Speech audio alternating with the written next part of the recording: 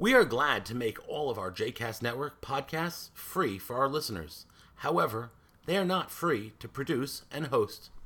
Please consider making a donation to JCast Network to help support our work by visiting jcastnetwork.org/donate.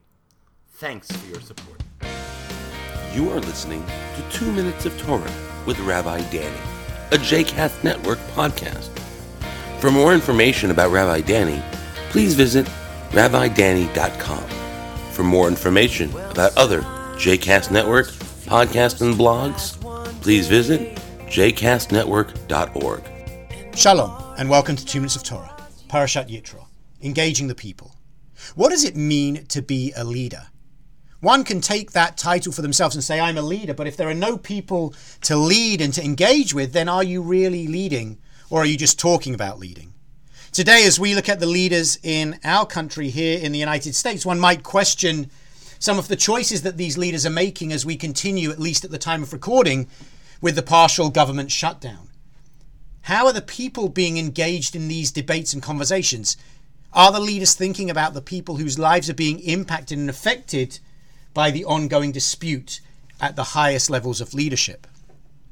In this week's Torah portion of Yitro, we get an insight into leadership. Yitro, Moses' father-in-law, rejoins with Moses, bringing with him Moses' wife Tzipporah and Moses' sons. And in the morning, when Yitro sees the way that Moses is judging all of the people, bringing all of the disputes to Moses, Yitro says to him, the thing you are doing is not right. You will surely wear yourself out and these people as well. It's so interesting to note that it's not just that Moses is going to wear himself out trying to lead on his own, but he's going to wear the people out. And I don't think it's that he's simply going to wear the people out because they're all waiting to speak to him. I think there's a deeper message.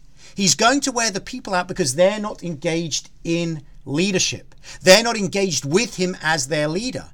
And the message that Yitro gives to Moses is you need to engage the people so that they become leaders, so that there are leaders for different numbers. Not just you, but we have judges for tens, 50s, hundreds, and thousands. In this way, leadership is spread out, but the people are engaged with Moses as the leader. And I think that's the beautiful lesson that Yitro offers and a necessary prerequisite to be able to receive the Ten Commandments. Only when the people have assumed leadership for themselves, taken on this responsibility, are they ready to stand at Sinai together, hearing God's voice and receiving God's laws. They can't do it when it's just Moses leading. The people need to be engaged in what it means to lead. They need to be engaged in the community and they need to be engaged with that responsibility. Yitro's intervention makes it all possible.